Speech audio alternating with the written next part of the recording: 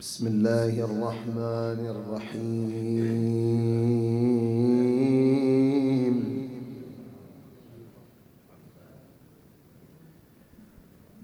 لا حول ولا قوة إلا بالله العلي العظيم.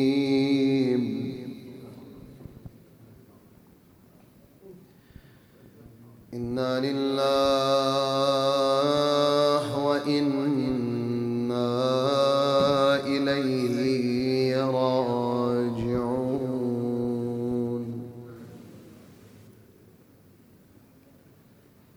صلى الله وسلم عليك يا مولاي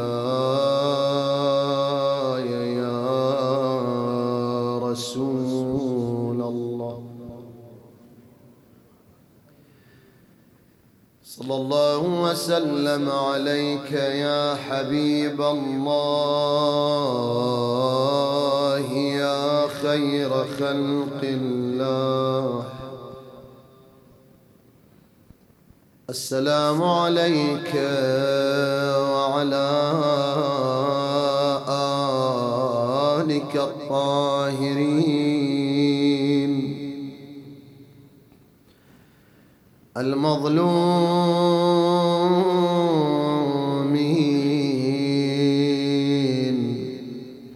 لعن الله الظالمين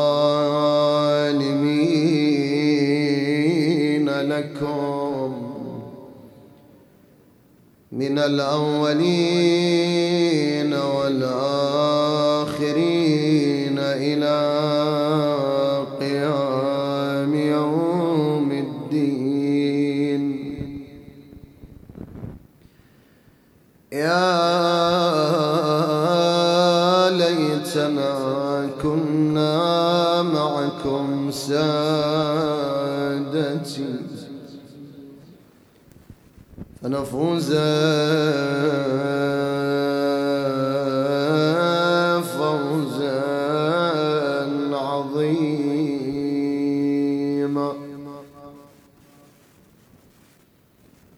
من ذا أسائله عن الزهراء أضلاعها أم عينها الحمراء، أم أسأل النار التي اتقدت كيف اتقدت ببابها جمرا. يا نار يا نار لمروعة فاطمة وأثرت وسط فؤادها ذعرا.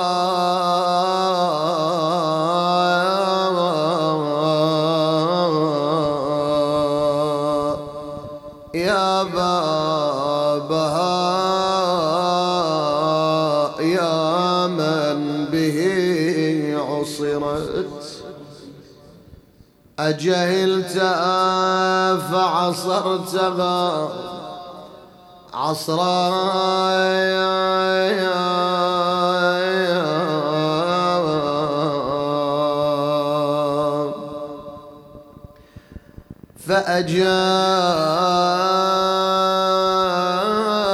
فأجاب كفوا عن معاتبتي. أنا ما جهلت لفاطم قدرا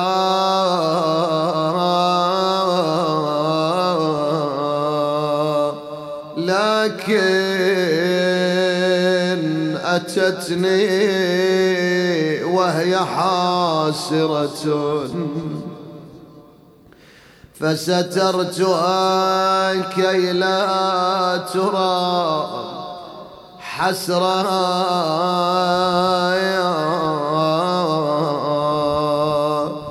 وحفظتها خلفي فما حفظت.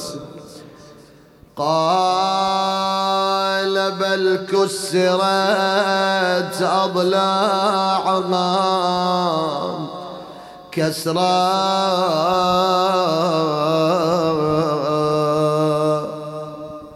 لا تسألوني حين بالتصقت. لقى الكلام بقلبك يجرح قلبك على الزهراء. لا تسألوني حين بالتصقت هل شق مسماري لها صدرا. لا تسألوني كيف مزقها لكن سلوه فهو بحالها. أدرى هذا الباب والمسمار اللذان ترك الزهراء طريحة الفراش تأن مما جرى عليها.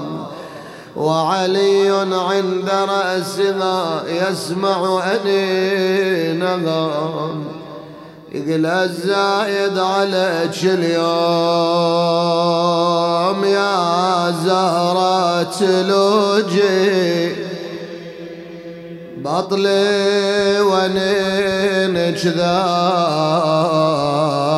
قلبي لا توني.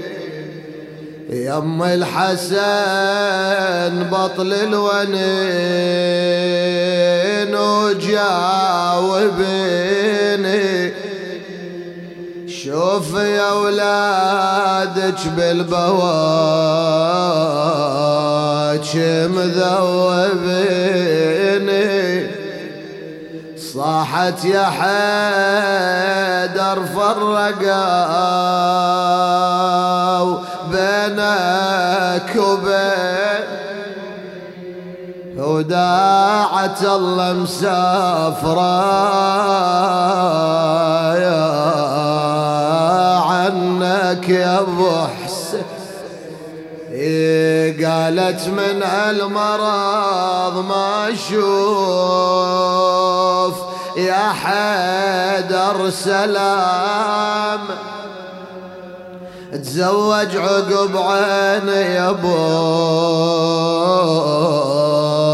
حسين بأمام.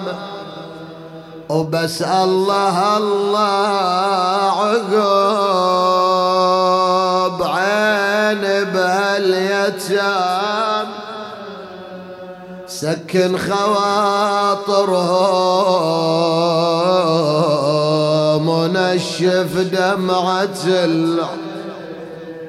هذه وصية يا علي. واجمع أصحابك عقب موتي وجهزوني.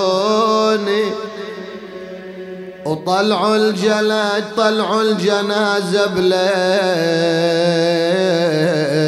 خفية وادفنوا يا علي. واللي كسره وضلعيه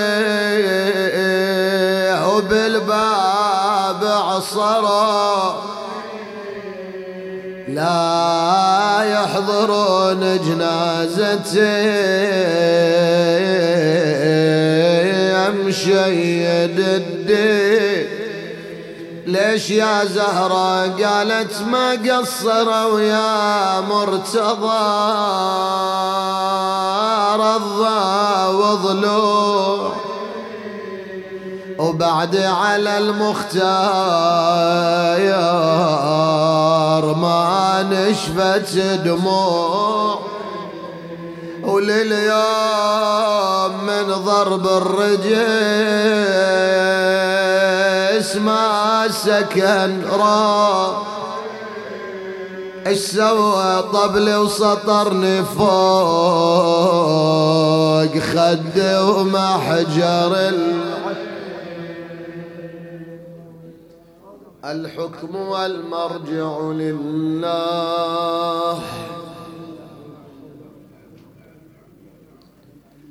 لا حول ولا قوة إلا بالله العلي العظيم.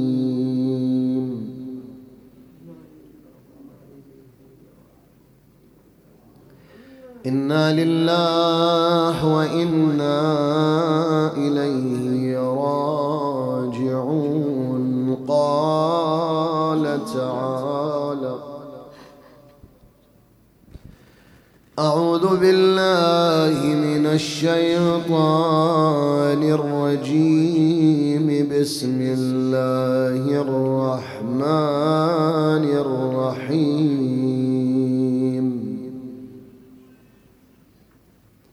في بيوت أذن الله أن ترفع ويذكر فيها اسمه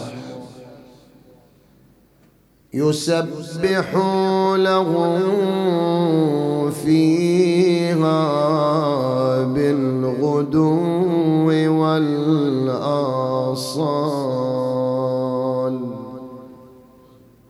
آمنا بالله صدق الله العلي العظيم وبلغ رسوله النبي الكريم محمد.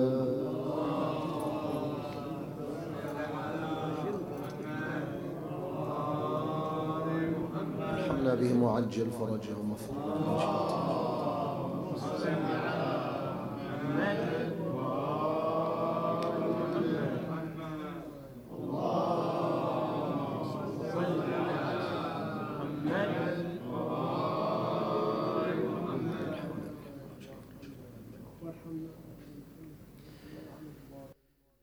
المراد من البيوت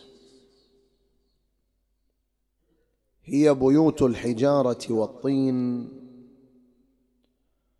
التي حوت أبدانهم النورانية والتي تعطرت بأنفاسهم القدسية والتي تعطرت بأنفاس تسبيحهم وتهليلهم وعبادتهم. تلك الأنفاس الربانية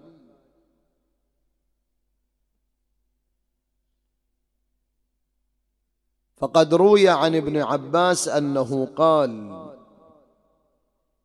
كنت في مسجد رسول الله صلى الله عليه وآله وقد قرأ القارئ هذه الآية: في بيوت أذن الله أن ترفع ويذكر فيها اسمه. قلت: يا رسول الله وما البيوت؟ فقال صلى الله عليه وآله: بيوت الأنبياء، وقد أومأ إلى منزل علي وفاطمة. وفي رواية أخرى أن النبي صلى الله عليه وآله قرأ هذه الآية فقام رجل فقال: يا رسول الله أي البيوت هذه؟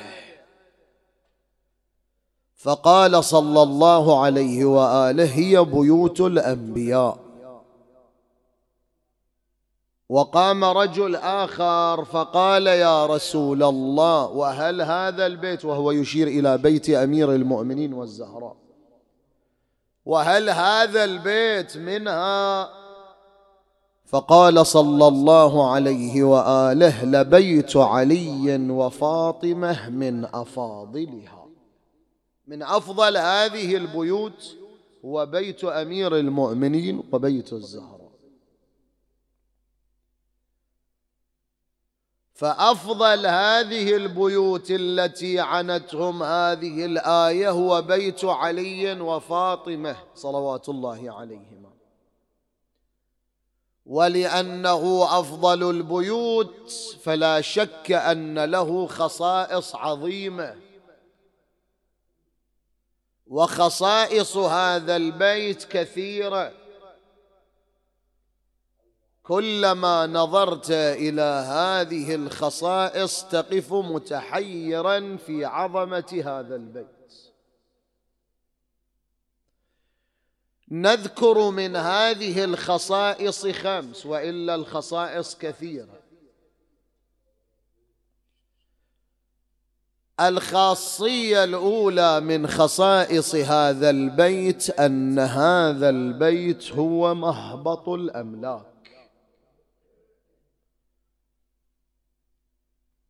فقد روي عن الإمام الصادق عليه السلام أنه قال: بيت علي وفاطمة من حجرة رسول الله صلى الله عليه وآله.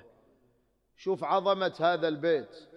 وسقف بيتهم عرش رب العالمين، سقف هذا البيت. والملائكة تنزل عليهم كل صباح ومساء وكل ساعة وكل طرفة عين. الملائكة يقول الإمام الصادق تنزل عليهم بالوحي كل صباح ومساء، بل كل ساعة، بل أعظم في كل طرفة عين. يعني بيت أمير المؤمنين والزهراء عليهما السلام لا يخلو من الملائكة، مهبط الملائكة. فهذه الخاصية الأولى. الخاصية الثانية لهذا البيت أن الله عز وجل قد أمر النبي صلى الله عليه وآله بأن يسد جميع الأبواب في مسجده إلا باب هذه الدار، باب هذا البيت، لأنه كانت البيوت اللي حول المسجد كل بيت مفتوح داخل المسجد باب، حتى صاحب هذا البيت إذا يريد يدخل يصلي إلى المسجد ما يطلع برا البيت، يدخل مباشرة إلى المسجد. كل البيوت اللي حول المسجد بهالشكل. فجاء الأمر من قبل الله عز وجل بأن يقوم النبي صلى الله عليه وآله بسد جميع هذه الأبواب إلا باب هذا البيت، وسد الأبواب إلا بابه، إلا باب أمير المؤمنين. فهذه خاصية ثانية لهذا البيت، أنه هو البيت الوحيد الذي بقى له الباب مفتوح داخل المسجد، وإلا كل البيوت أغلقت.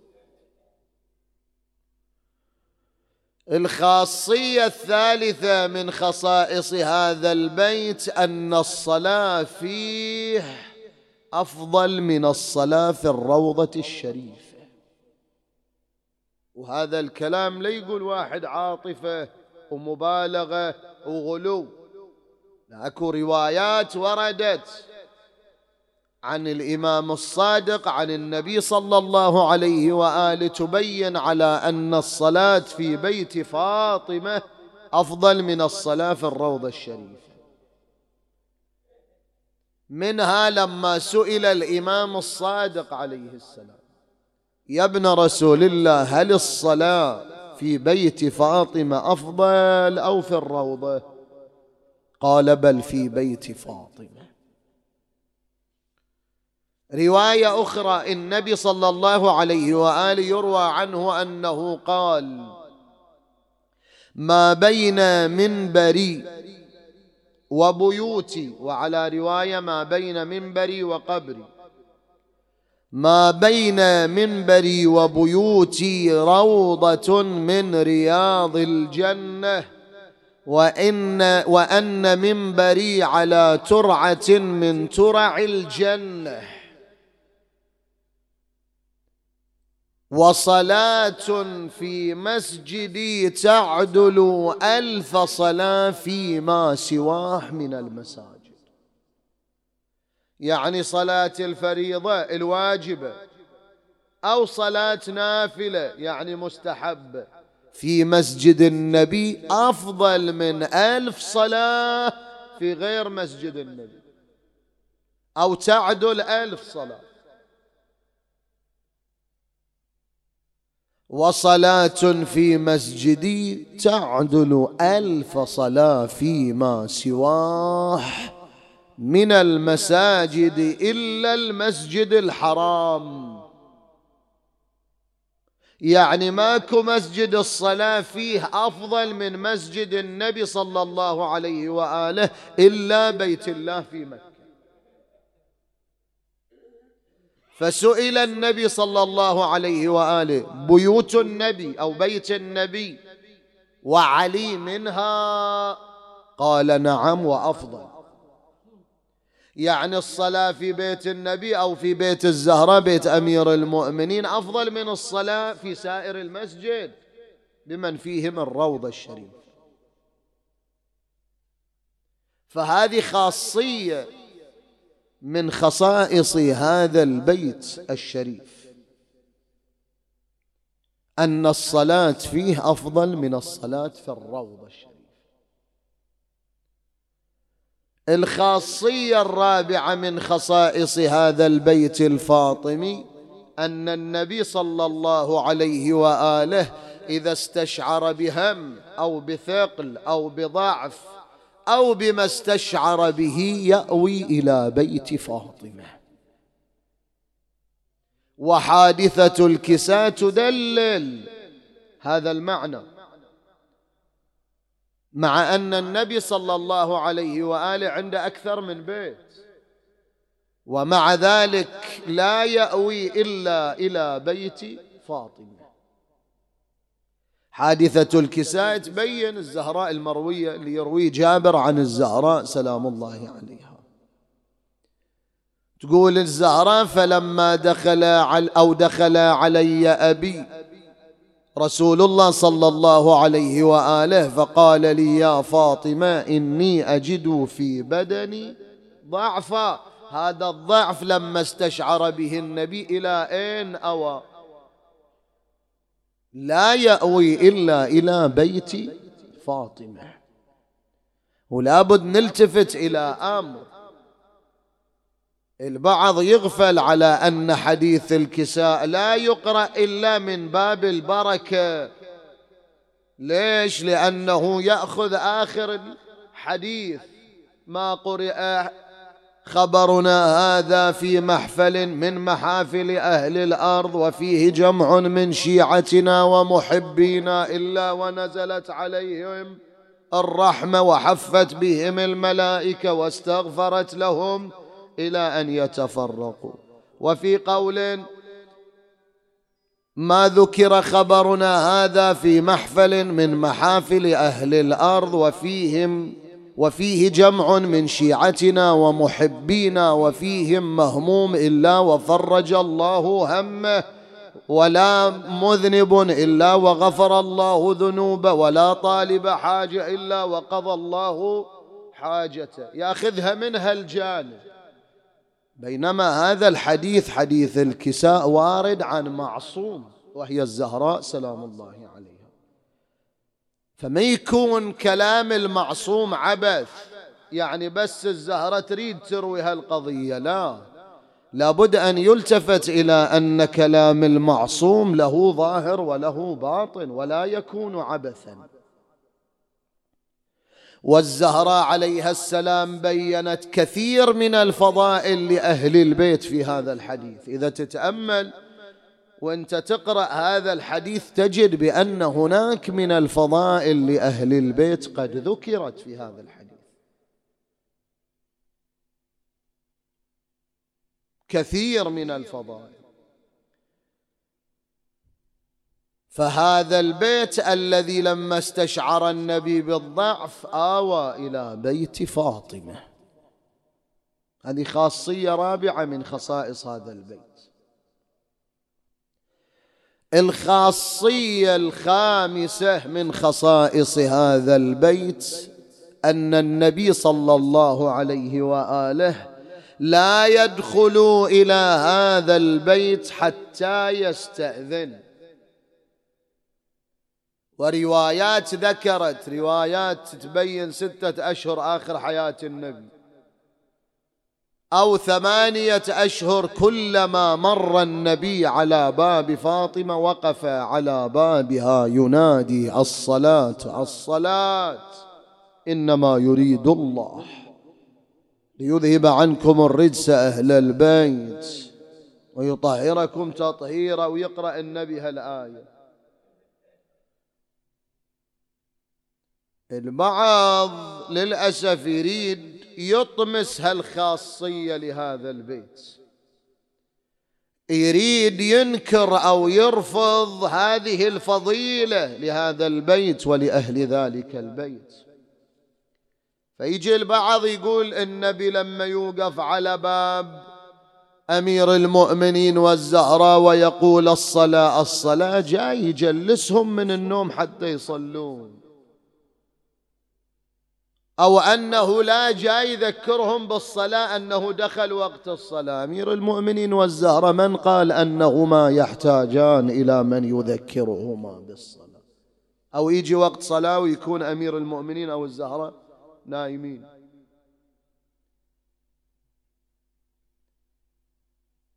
النبي صلى الله عليه وآله يريد أن يبين لهذه الأمة أن من هذا البيت تعلمتم الصلاة،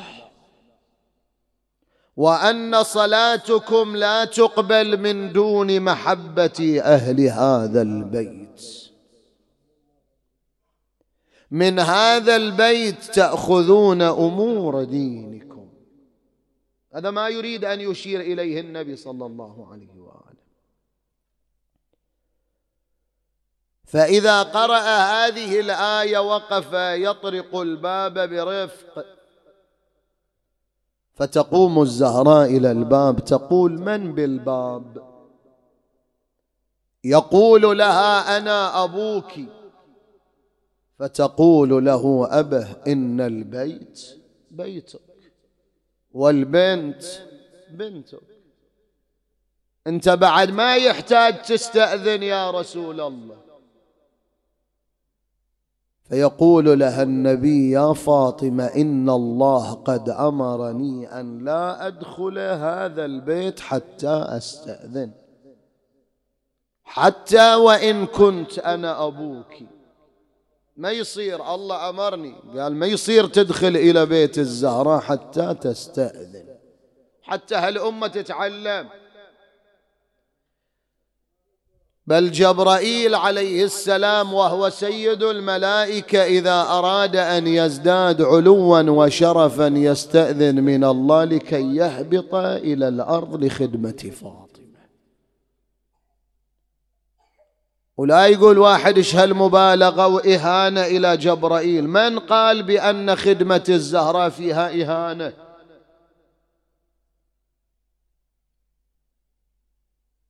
كل الشرف وكل العز بخدمة فاطمة. شوف أم أيمن خادمة الزهراء، هذه لأنها خادمة لفاطمة، لما سافرت في الطريق ونفذ كل ما عندها حتى أوشكت أن تموت، رفعت رأسها إلى السماء قالت إلهي أو تهلكني وأنا خادمة فاطمة. تقول الرواية فنزل عليها من السماء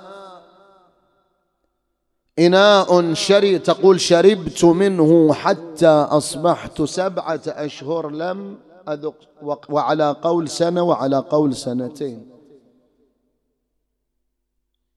أنها لم تجوع ولم تعطش، وهذه خادمة. فجبرائيل إذا أراد أن يزداد علوا وشرفا يستأذن من الله: إذن لي يا رب أن أنزل في خدمة فاطمة. فيقول له الله: يا جبرائيل إني قد أذنت لك، ولكن مع إذني لك عليك أن لا تدخل إلى بيت فاطمة حتى تستأذن. لكن وعجبا يستأذن الأمين عليهم ويهجم الخؤون. قال سليم: قلت يا سلمان. سليم هذا رجل مؤمن كان في سفر خارج المدينة، لما رجع من سفره سأل، صار يسمع الناس هذا يقول لقد هجم على بيت فاطمة، وآخر يقول لقد أضرموا النار على باب الزهراء، وذاك يقول لقد كسروا أضلاع فاطمة وأسقطوا حملها، وهذا من يقول لقد قيدوا أمير المؤمنين بحمائل سيفه. تعجب سليم أو سليم، قال: من هو يتجاسر على هذا الفعل بوجود أمير المؤمنين؟ لكن قال الخبر الشافي الأكيد يكون عند سلمان. فجاء إلى دار سلمان، طرق الباب، خرج سلمان. قال سليم: يا سلمان أصحيح ما تقول الناس؟ قال سليم: قلت يا سلمان هل دخلوا ولم يكن استئذان؟ فقال: إيه وعزة الجبار، وأزيدك يا سليم ليس على الزهراء من خماري، لكنها لاذت وراء الباب رعاية للستر والحجاب. شل صار؟ قال: فمذ رأوا عصروها عصرا، كادت بنفسي أن تموت حسرا، تقول يا فضة إليك خذيني، فقد وربي أسقطوا جنيني، فأسقطت بنت النبي وحزنا جنينها ذاك المسمى محسنا، سقطت على الأرض تنادي فضة إليك خذيني، وإلى صدرك فضميني، فوالله لقد أسقطوا جنيني.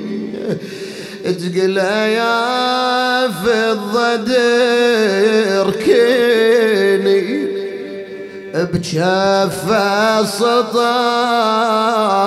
عيني، مكسورة ضلع عيني، وبالدم جنيني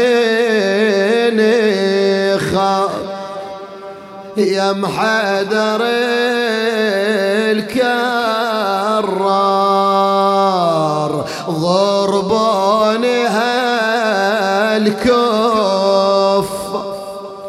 ولي بصدري نبات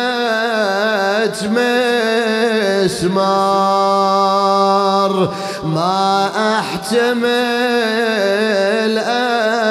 اكثر هذا رفاس باطني وهذا ضرب متني والعصره ضمتني وخلتني اتعفى أجركم الله. بعد حادثة الباب أصبحت الزهراء طريحة الفراش تصفها الروايات أصبحت نحيلة الجسد منهدة الركن يغشى عليها ساعة بعد أخرى. وكانت توصي أمير المؤمنين بوصاياها يا علي إذا أنا مت غسلني وكفني وصلي علي وادفني سرا ولا تجعل هؤلاء الذين ظلموني أن يشهدوا جنازتي واجلس عند قبري فأكثر من قراءة القرآن والدعاء فإنها ساعة يحتاج الميت فيها إلى أنس الأحياء. ومن جملة ما أوصت قالت يا علي إذا قمت في تغسيلي لا تجردني من ثيابي فإني طاهرة. وغاية الزهراء أن لا يرى أمير المؤمنين آثار الضرب في جسدها. أريدك تسمع هالوصية من لسان الزهراء. شو تقول له؟ تقول له يا أبا الحسن وحسين أوصيك بوصية ثوبي وقت تغسيل يتخلي علي حانت وفاتي والأجل قرب وعيده وللموت لازم ألبس ثياب الجديد. لكن يا ابو الحسن نمر منك اريد ثوبي وقت تغسيل يتخلي علي بثوب الجديد اليوم بستقبل الجبار ما يناسب البس ثوب يلمزق المسمار واللي اطرافه يا علي محروقه بالنار خاف يشوف المصطفى خير البريه ثوب الذي عصراني فيه يا ابن عمي بعد يا حماي الحمام خضب بدمي لو ألبسه وزينب تشوفه يزيد همي جني أشوف عليها برض الغاضري. أوصت بكل وصاياها ثم التفتت إلى أسماء قالت يا أسماء وهي متعودة في كل يوم أنها تذهب لزيارة قبر أبيها صلى الله عليه وآله إلا في مثل هذا اليوم أرسلت الحسن والحسين وقالت يا أسماء أنا داخل الحجرة أقرأ القرآن، فإذا سمعت صوتي قد خفى كلميني، وإلا فاعلمي أني لاحقة بأبي، وإني مفارقتكم يا أسماء. لطمت أسماء على رأسها وهي تنادي وفاطمة. دخلت الزهراء إلى حجرتها، جلست تقرأ القرآن، لكن يا شيعة يا مؤمنون ما هي إلا ساعة وإذا بالزهراء قد انقطع صوتها، أي تمددت على مصلاها، أسبلت الرداء على بدنها، عرق جبينها، سكن أنينها، أغمضت عينيها، انقطع نفسها. الله أكبر. وإذا بالزهراء تدلت رقبتها وفاضت روحها، ألم صارخ وفاطمة وبنت محمد وسيدتها. جاءت أسماء وقفت عند الباب تنادي سيدتي مولاتي يا فاطمة، ما أجابتها. فتحت الباب وإذا بها ترى الزهراء ميتة، جلست تبكي عندها ساعة وإذا بالباب يطرق. عرفت أن اليتيمين قد أقبلا. يلا بهالموقف اللي فاقد أمه يهدي لها دمعة على الزهراء حسرة على الحسن والحسين. قامت أسماء كفكفت دموعها، فتحت الباب، دخل الحسن والحسين. قال يا أسماء ما حال أمنا فاطمة؟ قالت لهما إن أمكما تعبت ونامت. قالا لها إنها ليست بساعة تنام فيها الزهراء. قدمت إليهما الطعام. قال لها الإمام الحسن يا أسماء متى عهدتينا نأكل من دون أمنا فاطمة؟ اسمع شي يقول لها يا أسماء ويش عملنا وياك عن أمنا تبعدينه.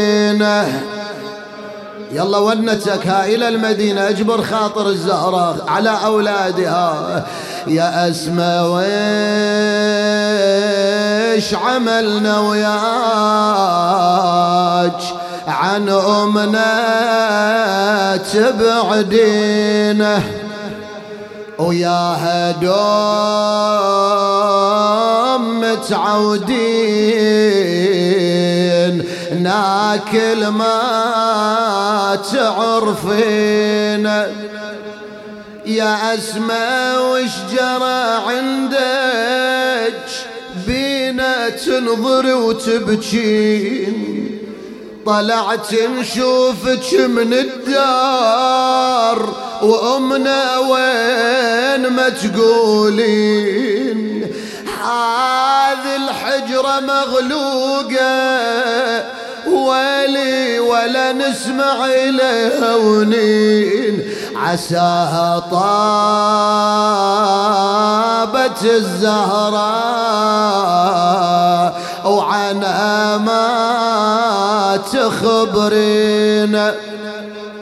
ولي شحال البضعة يا أسماء؟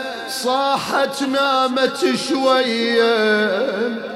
قالوا ما نظن نامت بهالساعة الحورية، بناكلها السوياغة وعلينا تزهر الدنيا.